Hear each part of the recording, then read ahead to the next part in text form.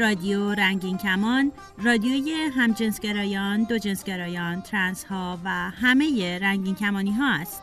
برنامه‌های رادیو رنگین کمان به زبان فارسی هر دوشنبه و جمعه از ساعت 8:30 شب به وقت تهران و 9:30 شب به وقت کابل از طریق موج کوتاه رادیویی 41 متر فرکانس 7575 کیلوهرتز پخش می شود. این برنامه‌ها هر روز در 2 نوبت از طریق کانال رادیویی رادیو جهانی از ماهواره هاتبرد هم پخش می شود. صبح‌ها از ساعت 10:30 به وقت تهران، 11:30 به وقت کابل و شب‌ها از ساعت 11 به وقت تهران و نیمه شب به وقت کابل. فرکانس 10949 پولیرازیسیون عمودی FEC 34 سیمبل ریت 27500. برنامه‌های رادیو رنگین کمان از طریق کانال تلگرام، فیسبوک و ساندکلاد رادیو هم قابل دریافت است. برای اطلاعات بیشتر به وبسایت ما به آدرس radioranginkman.com مراجعه کنید.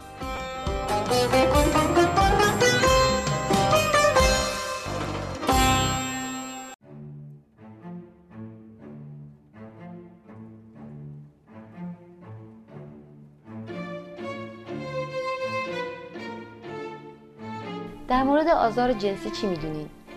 یا بهتره بپرسم چی فکر میکنین؟ در مورد کودکان قربانی آزار و خشونت جنسی چطور؟ کسی رو تو اطرافیانتون میشناسین که در کودکی مورد آزار جنسی قرار گرفته باشه؟ خودتون چی؟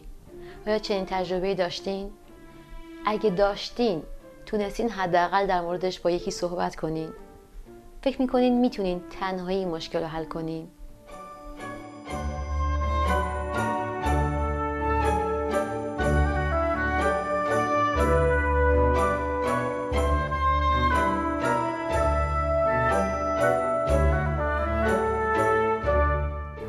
متاسفانه نه تنها قربانیان آزار جنسی در زمانی که این اتفاق واسهشون میفته قادر به حفاظت از خودشون نیستن، بلکه بعدها حتی در آینده هم به تنهایی نمیتونن با مشکلاتی که ناشی از تاثیرات این تجربه فوق‌العاده وحشتناک کنار بیان.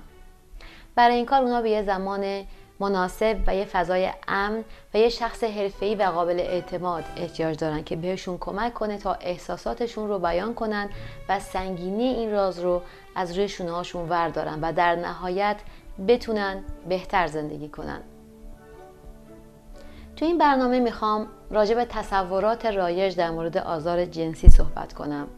متاسفانه باور عمومی در مورد آزار جنسی کودکان معمولاً فاصله زیادی با اونچه که در واقعیت اتفاق میفته داره. خیلی ها فکر میکنن که فقط دختر بچه ها مورد تجاوز و آزار جنسی قرار میگیرن، در صورتی که پسر بچه های زیادی هم این تجربه وحشتناک رو داشتن و دارن. خیلی ها فکر میکنن دنیای بیرون خطرناکه و ممکنه بچه هاشون توی دنیای بیرون آسیب جنسی ببینن و نمیدونن که تعداد زیادی از افرادی که در کودکی و نوجوانی این تجربه رو داشتن از طرف یکی از افراد خانواده خودشون مورد اذیت و آزار جنسی قرار گرفتن. خیلی هم تصورشون اینه که این اتفاقات منحصر به طبقه و قشر خاصیه که این هم درست نیست و کودکان در هر محیطی میتونن مورد آزار جنسی واقع بشن. خیلی هم فکر میکنن کودک قربانی آزار جنسی در آینده خودش هم کودکان دیگر رو مورد آزار قرار میده. البته بین متجاوزین کسانی هستن که در کودکی مورد آزار جنسی واقع شدن، ولی برعکس این امر صادق نیست و همه قربانی‌ها در آینده به متجاوز تبدیل نمیشن و این نتیجه گیری کاملا اشتباهه.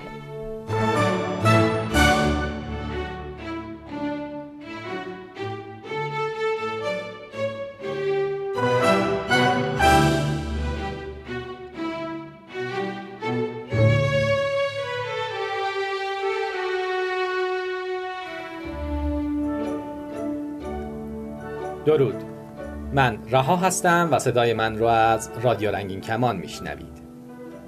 در برنامه امروز قصد داریم در مورد تجاوز و آزار جنسی و عواقب ناشی از اون صحبت کنیم.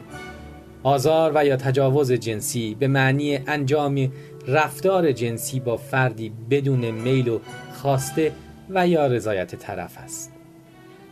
تجاوز جنسی از نظر قانون به دو شکل انجام میشه.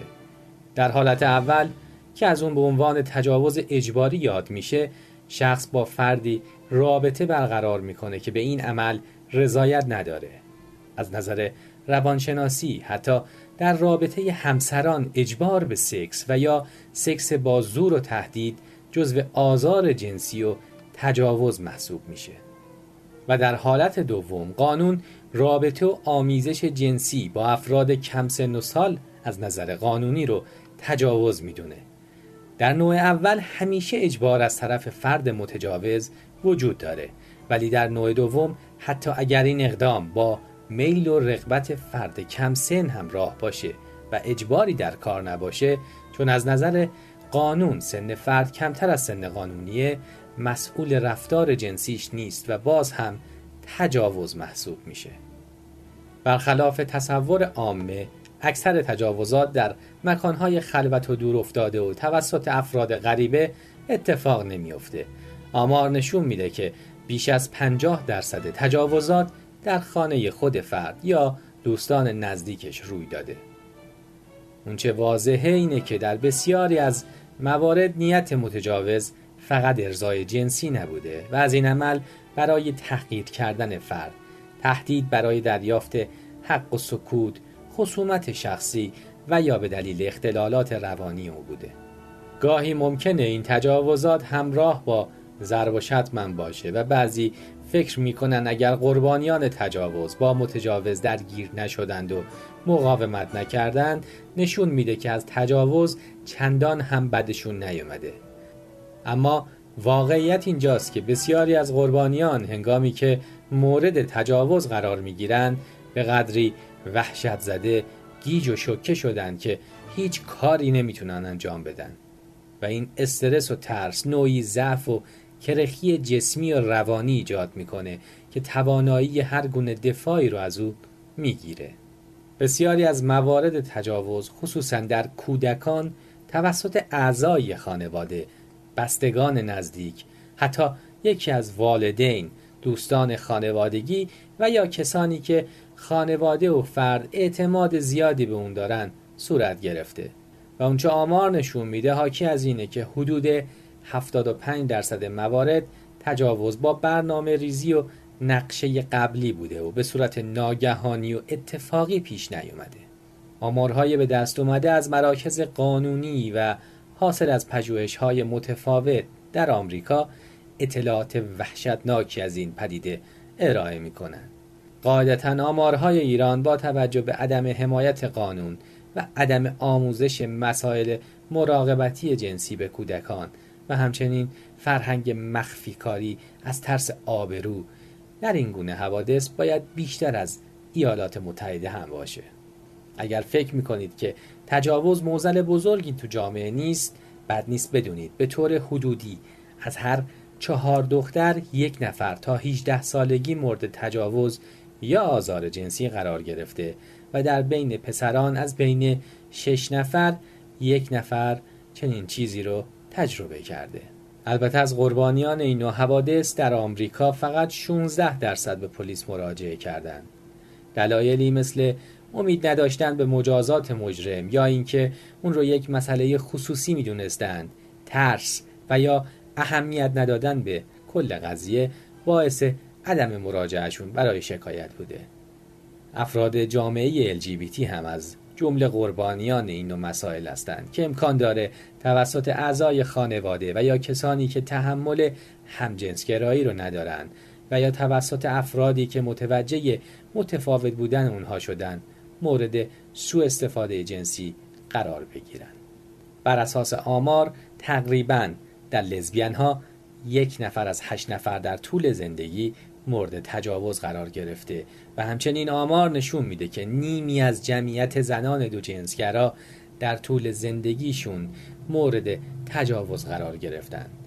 در مورد مردان نزدیک به نیمی از جمعیت مردان دوجنسگرا و حدود 40% مردان همجنسگرا یعنی 4 نفر از هر 10 نفر در طول زندگی مورد خشونت و آزار جنسی به غیر از تجاوز قرار گرفتند که البته آمار تجاوز متفاوته، اما در هر صورت انتظار میره میزان آمار تجاوز به مردان همجنسگرا و دو جنسگرا بسیار بیشتر از مردان دیگر جنسگرا باشه.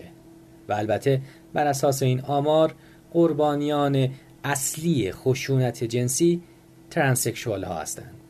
آمار حاکی از اینه که حدود 64% افراد ترانسکشوال حداقل یک بار در طول زندگی مورد خشونت و آزار جنسی قرار گرفتند. گرچه شاید به حد کافی این آمار وحشتناک و دلهره آور به نظر بیاد، اما لازمه که بدونید میزان مشاهده این حوادث در زندانها، پادگانها و کشورهایی که از نظر قوانین جزایی و فرهنگ اجتماعی ضعیفتر هستند بسیار بیشتره. اما چه روزگاری در انتظار قربانیان این نوع حوادثه؟ در بعضی از مواقع قربانیان تجاوزهای جنسی دچار علائم شدید اختلالهای اضطرابی، افسردگی، مشکلات ارتباطی و هیجانی و عاطفی، وسواس فکری و عملی و اختلال استرس پس از حادثه یعنی PTSD میشن. از دیگر علائمی که میشه بهش اشاره کرد پرخاشگری، احساس گناه، احساس دائمی قربانی بودن، اختلال در خواب و خوراک و بی‌اعتمادی به دیگرانه. البته نوع تجاوز یا آزار جنسی و شرایط و تفاوت‌های فردی قربانیان در بروز علائم پس از اون هم بی تأثیر نیست. قربانیان این گونه حوادث ممکنه به دلیل احساس شرم یا گناه و یا حتی ترس تا مدت‌ها و یا شاید هرگز در این مورد با کسی صحبت نکنند. هرچند گاهی به غیر از نیاز به همدلی و مکان امن در نزد دوستان و خانواده نیازمند درمان پزشکی و یا مشاوره حقوقی در جهت پیگیری این جنایت هستند. متاسفانه در برخی جوامع مطرح کردن این مسئله با دیگران ممکنه آسیب‌های بعدی برای قربانی در پی داشته باشه. به هر حال اگر قصد پیگیری قانونی و شکایت وجود داره باید در اولین فرصت به پلیس مراجعه بشه تا از شواهد و نمونه‌های باقی مونده روی بدن فرد مثل DNA و بزاق یا مدارک دیگه برای دستگیری مجرم و شکایت علیه او در دادگاه استفاده بشه. و در هر صورت از اون جایی که حرف زدن در مورد اتفاقاتی که رخ داده به درمان کمک میکنه، پیشنهاد میکنم که این افراد با مراجعه زودتر به متخصصین روانشناس در محیطی امن و پیش فردی قابل اطمینان از بروز اختلالات بعدی پیشگیری کنند. در نظر داشته باشید که اختلال‌های روانی هم مانند زخم‌های جسمی هرچقدر قدیمی و کهنه‌تر بشن درمانشون سخت‌تر و طولانی‌تر میشه.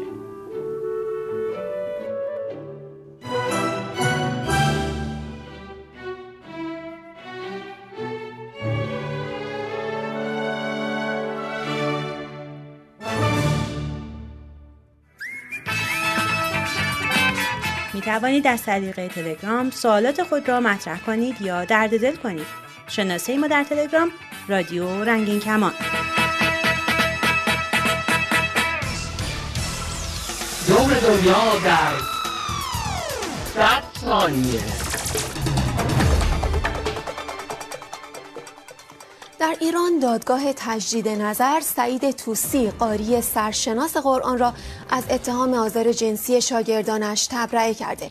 دادگاه اولیه آقای طوسی را به اتهام فحشا و فساد به 4 سال زندان محکوم کرده بود. محمود صادقی نماینده مجلس گفته افرادی در دفتر رهبر ایران در تبرئه شدن سعید طوسی دست داشتند، اما آقای طوسی در گفتگو با BBC این ادعا را رد کرده. مهرزاد کاهنروز گزارش می‌دهد.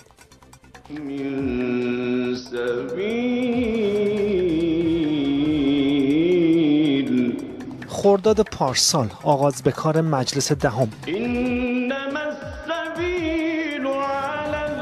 مراسم طبق روال با تلاوت آیاتی از قرآن شروع می شود. قاری محمد گندم نژاد طوسی معروف به سعید طوسی از قاریان نزدیک به بیت رهبر ایران، قاری برجسته، آقای طوسی در حال اینجا در مجلس قرآن می‌خواند که پرونده سنگین علیه او در جریان بود. اتهام آزار جنسی نوجوانانی که برای آموزش قرآن پیش او می‌رفتند. اتهام و رسوایی بزرگ در چارچوب نظام اسلامی ایران. بنابر سندی که محمود صادقی نماینده تهران در مجلس منتشر کرد، سعید طوسی قول می‌دهد که به گفته خود اشتباهاتش یعنی ارتباطات ناسالم با قاریان ممتاز را جبران کند و دیگر مرتکب چنین اعمالی نشود. همان نماینده‌ای که حکم دادگاه اولیه را منتشر کرد دیروز خبر از تبرئه او داد. محمود صادقی میگوید شعبه 56 دادگاه تجدید نظر تهران بدون امضای رئیس دادگاه با رأی 2 مستشار از شعبه دیگر حکم صادر علیه مربی صوت و لحن مبنی بر 4 سال حبس را نقض و او را یعنی سعید طوسی را تبرئه کرده است. به ادعای آقای صادقی اسناد پرونده حاکی از اعمال نفوذ آشکار در فرایند دادرسی است. او میگوید حدود 2 سال بود که مدیر کل دادگستری پرونده را از دادگاه گرفته بوده. آقای صادقی در توییتی دیگر مدعی شد که از قرائن چنین برمی‌آید که کودک آزار قرآنی مستظهر به حمایت فرد یا افرادی است که در بیت مقام معظم رهبری نفوذ کردند. اما خود آقای طوسی در گفتگو با BBC میگوید ادعاها درباره اعمال نفوذ مقام‌های دفتر آیت الله خامنه‌ای در این پرونده صحت ندارد. به گفته آقای طوسی دادگاه جمهوری اسلامی تشخیص دارد و رأی صادر کرده است. او همچنین گفته محمود صادقی نماینده مجلس ایران ادعای بیخودی دارد و برای خودش حرف زده است. بعضی از شخصیت‌های سیاسی از رأی صادره راضی نیستند. این واکنش مصطفی تاجزاده است، فعال سیاسی اصلاح طلب. او میگوید حکم تبرئه سعید طوسی با اعمال نظرهای مقام‌ها افکار عمومی را شدیداً جریحه دار کرده است. به گفته آقای تاجزاده اگر به این پرونده عادلانه رسیدگی نشود، انگشت اتهام به سوی کانونی متوجه خواهد شد که مصلحت خود او و کشور نیست. الهام فخاری عضو شورای شهر تهران هم از رأی صادر شده شگفت زده شده است. خانم فخاری میپرسد دستمالی، ملاعبه، دستاندازی و شوخی‌های رکیک جنسی جرم نیست، قابل پیگیری نیست. او از دستگاه قضایی میپرسد با این رأی قصد دارند چه پیامی به جامعه بدهند. منتقدان پیگیرند. خود آقای طوسی هم مدت هاست در پی اتهام‌های اخیر حال و روز خوشی ندارد. این گفتگویش با برنامه‌ای که پرونده او را برای نخستین بار در رسانه‌ها باز کرد. چقدر خوب بود که منم یه صحبتی می‌کردم که الان من دیگه واقعا توی ایران باورم یه حیثیتی برام نموند.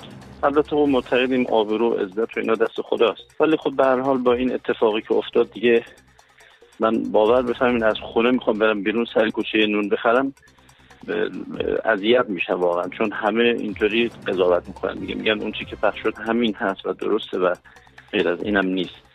شاکیان پرونده هنوز واکنشی نشان ندادند، اما فعلا سخنگوی کمیسیون قضایی مجلس ایران آب پاکی را روی دست منتقدان ریخت. حسن نوروزی میگوید ابداً این مسئله ارزش پیگیری ندارد. اینکه حرف زدن درباره این پرونده اشاعه فحشاست و اینکه این موضوعات باید بین متهم، شاکی و قاضی بماند و علنی نشود. اما آنها که نزدیک به حاکمیتند این دست اتهامات را واسطه‌ای برای حمله به رهبر ایران و نظام جمهوری اسلامی می‌دانند. محکم‌ترین برخوردو بکنید. فکر کردید مثلا این انقلاب انقدر سطحش نازل و پایینه که مثلا حیثیت یک نظامی که امروز داره کل معادلات جهانی صهیونیست‌ها رو میریزه به هم به یک فرد گره زده بشه؟ افرادی که تا قبل از اون اصلا مردم اسمشون هم نشنیده بودن. خیلی عالی. ارتباط تنگاتنگ سعید طوسی با بیت رهبر ایران از یک طرف، اتهام سنگین آزار جنسی نوجوانان جویای علوم قرآنی از طرف دیگر و همچنین فشار افکار عمومی برای برخورد با چنین پدیده‌ای پرونده سعید طوسی را بسیار حساس و جنجالی کرده.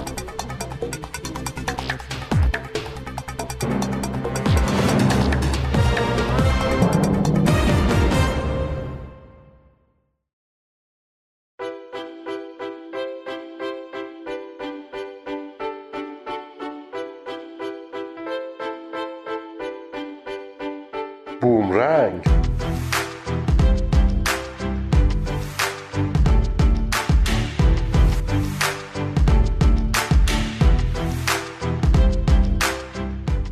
کسرا هستم.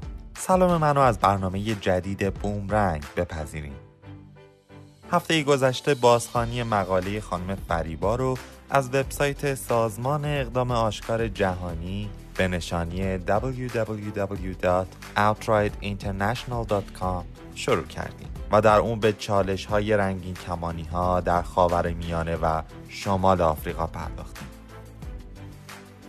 امروز در ادامه میخوایم مجازات خانواده LGBT در این منطقه رو بهش بپردازیم. با نگاهی دقیق تر به کشورهای این منطقه میتونیم اونا رو تو 3 دسته طبقه بندی کنیم.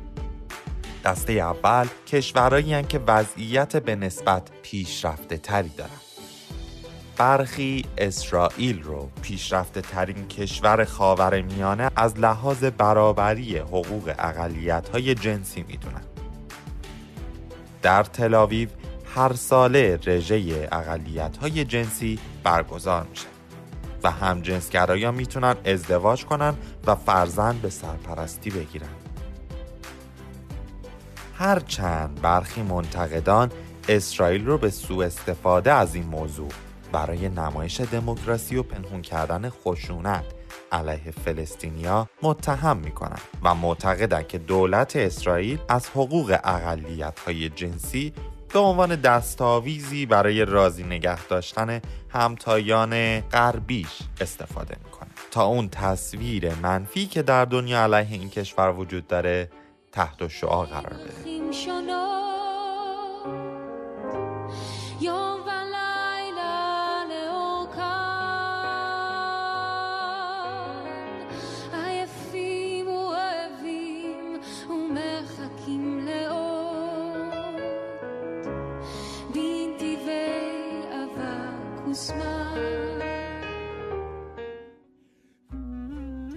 در ترکیه همجنسگرایی قانونی محسوب میشه و علیرغم وجود اختلاف نظرها و چالش‌ها رژه افتخار استانبول هر ساله تحت شرایط امنیتی برگزار میشه. البته من میخوام اضافه کنم که به جز چند سال اخیر. با این حال افراد خانواده LGBT تو این کشور در معرض تبعیض، خشونت و نابرابری هستند و قانونی برای حمایت از زوجها وجود نداره.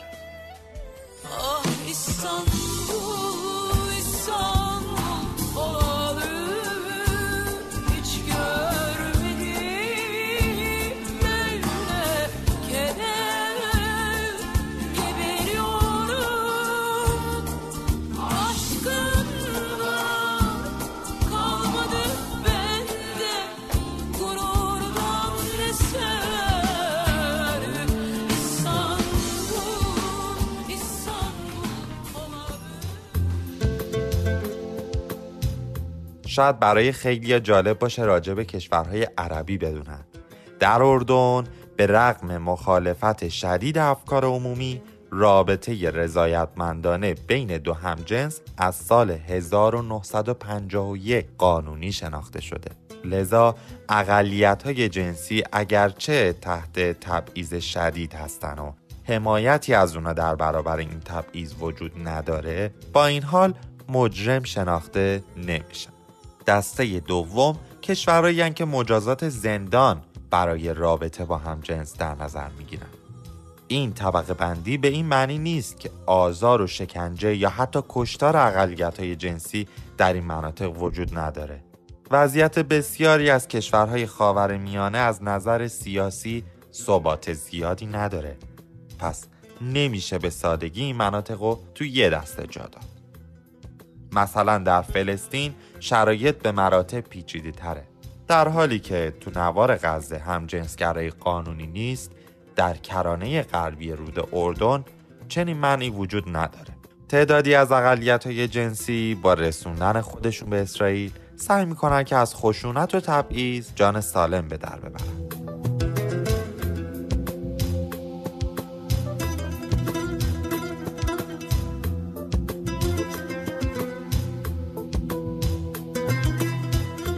در مصر در حالی که در قانون اساسی این کشور به طور خاص از رابطه با همجنس به عنوان جرم نام برده نشده، اما اقلیت‌های جنسی تحت عناوین مختلف مثل ترویج فحشا و رفتارهای خلاف اخلاق عمومی دستگیر میشن و مورد آزار و شکنجه و محکومیت‌هایی مثل زندان قرار میگیرن.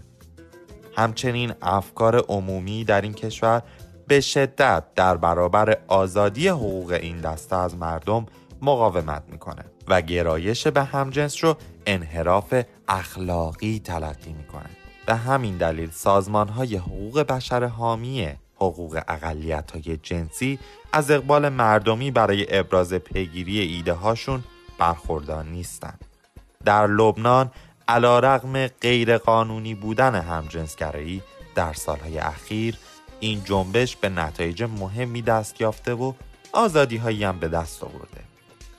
رسانه‌ها و سازمان‌های مردم نهاد از آزادی نسبی برای احقاق حقوق اقلیت‌های جنسی برخوردارند. هرچند اونا هنوز راه درازی تا برابری پیش رو دارن، اما سیستم قضایی این کشور نسبت به مجازات افرادی که با چنین اتهامی مواجهن سهلگیرانه تر عمل میکنه.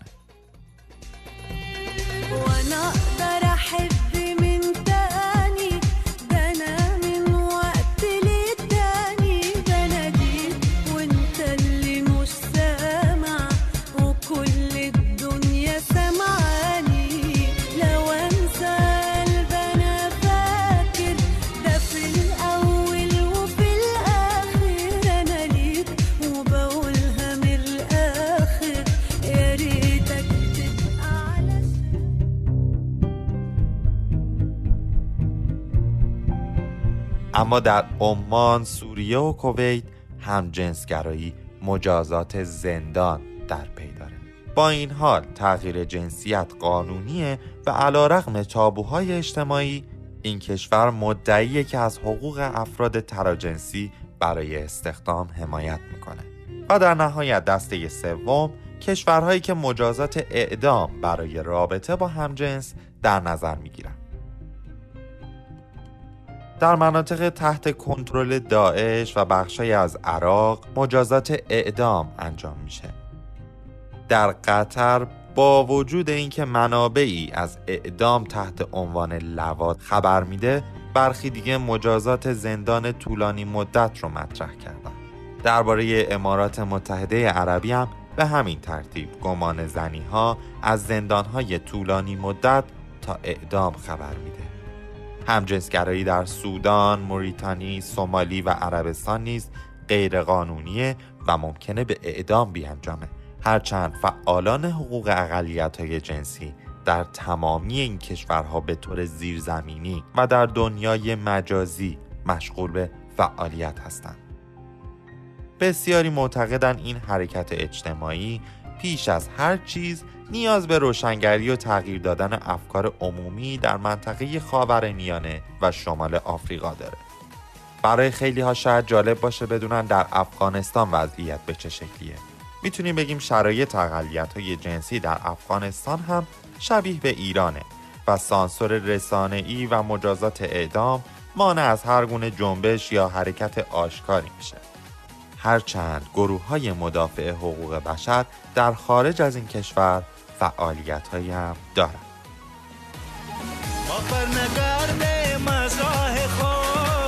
از راه یار و همراه خود ما دل نبندیم بر دیگران جز مردمان آگاه خود ما دل نبندیم بر دیگران جز مردمان آگاه خود پیروزی از آن ماست.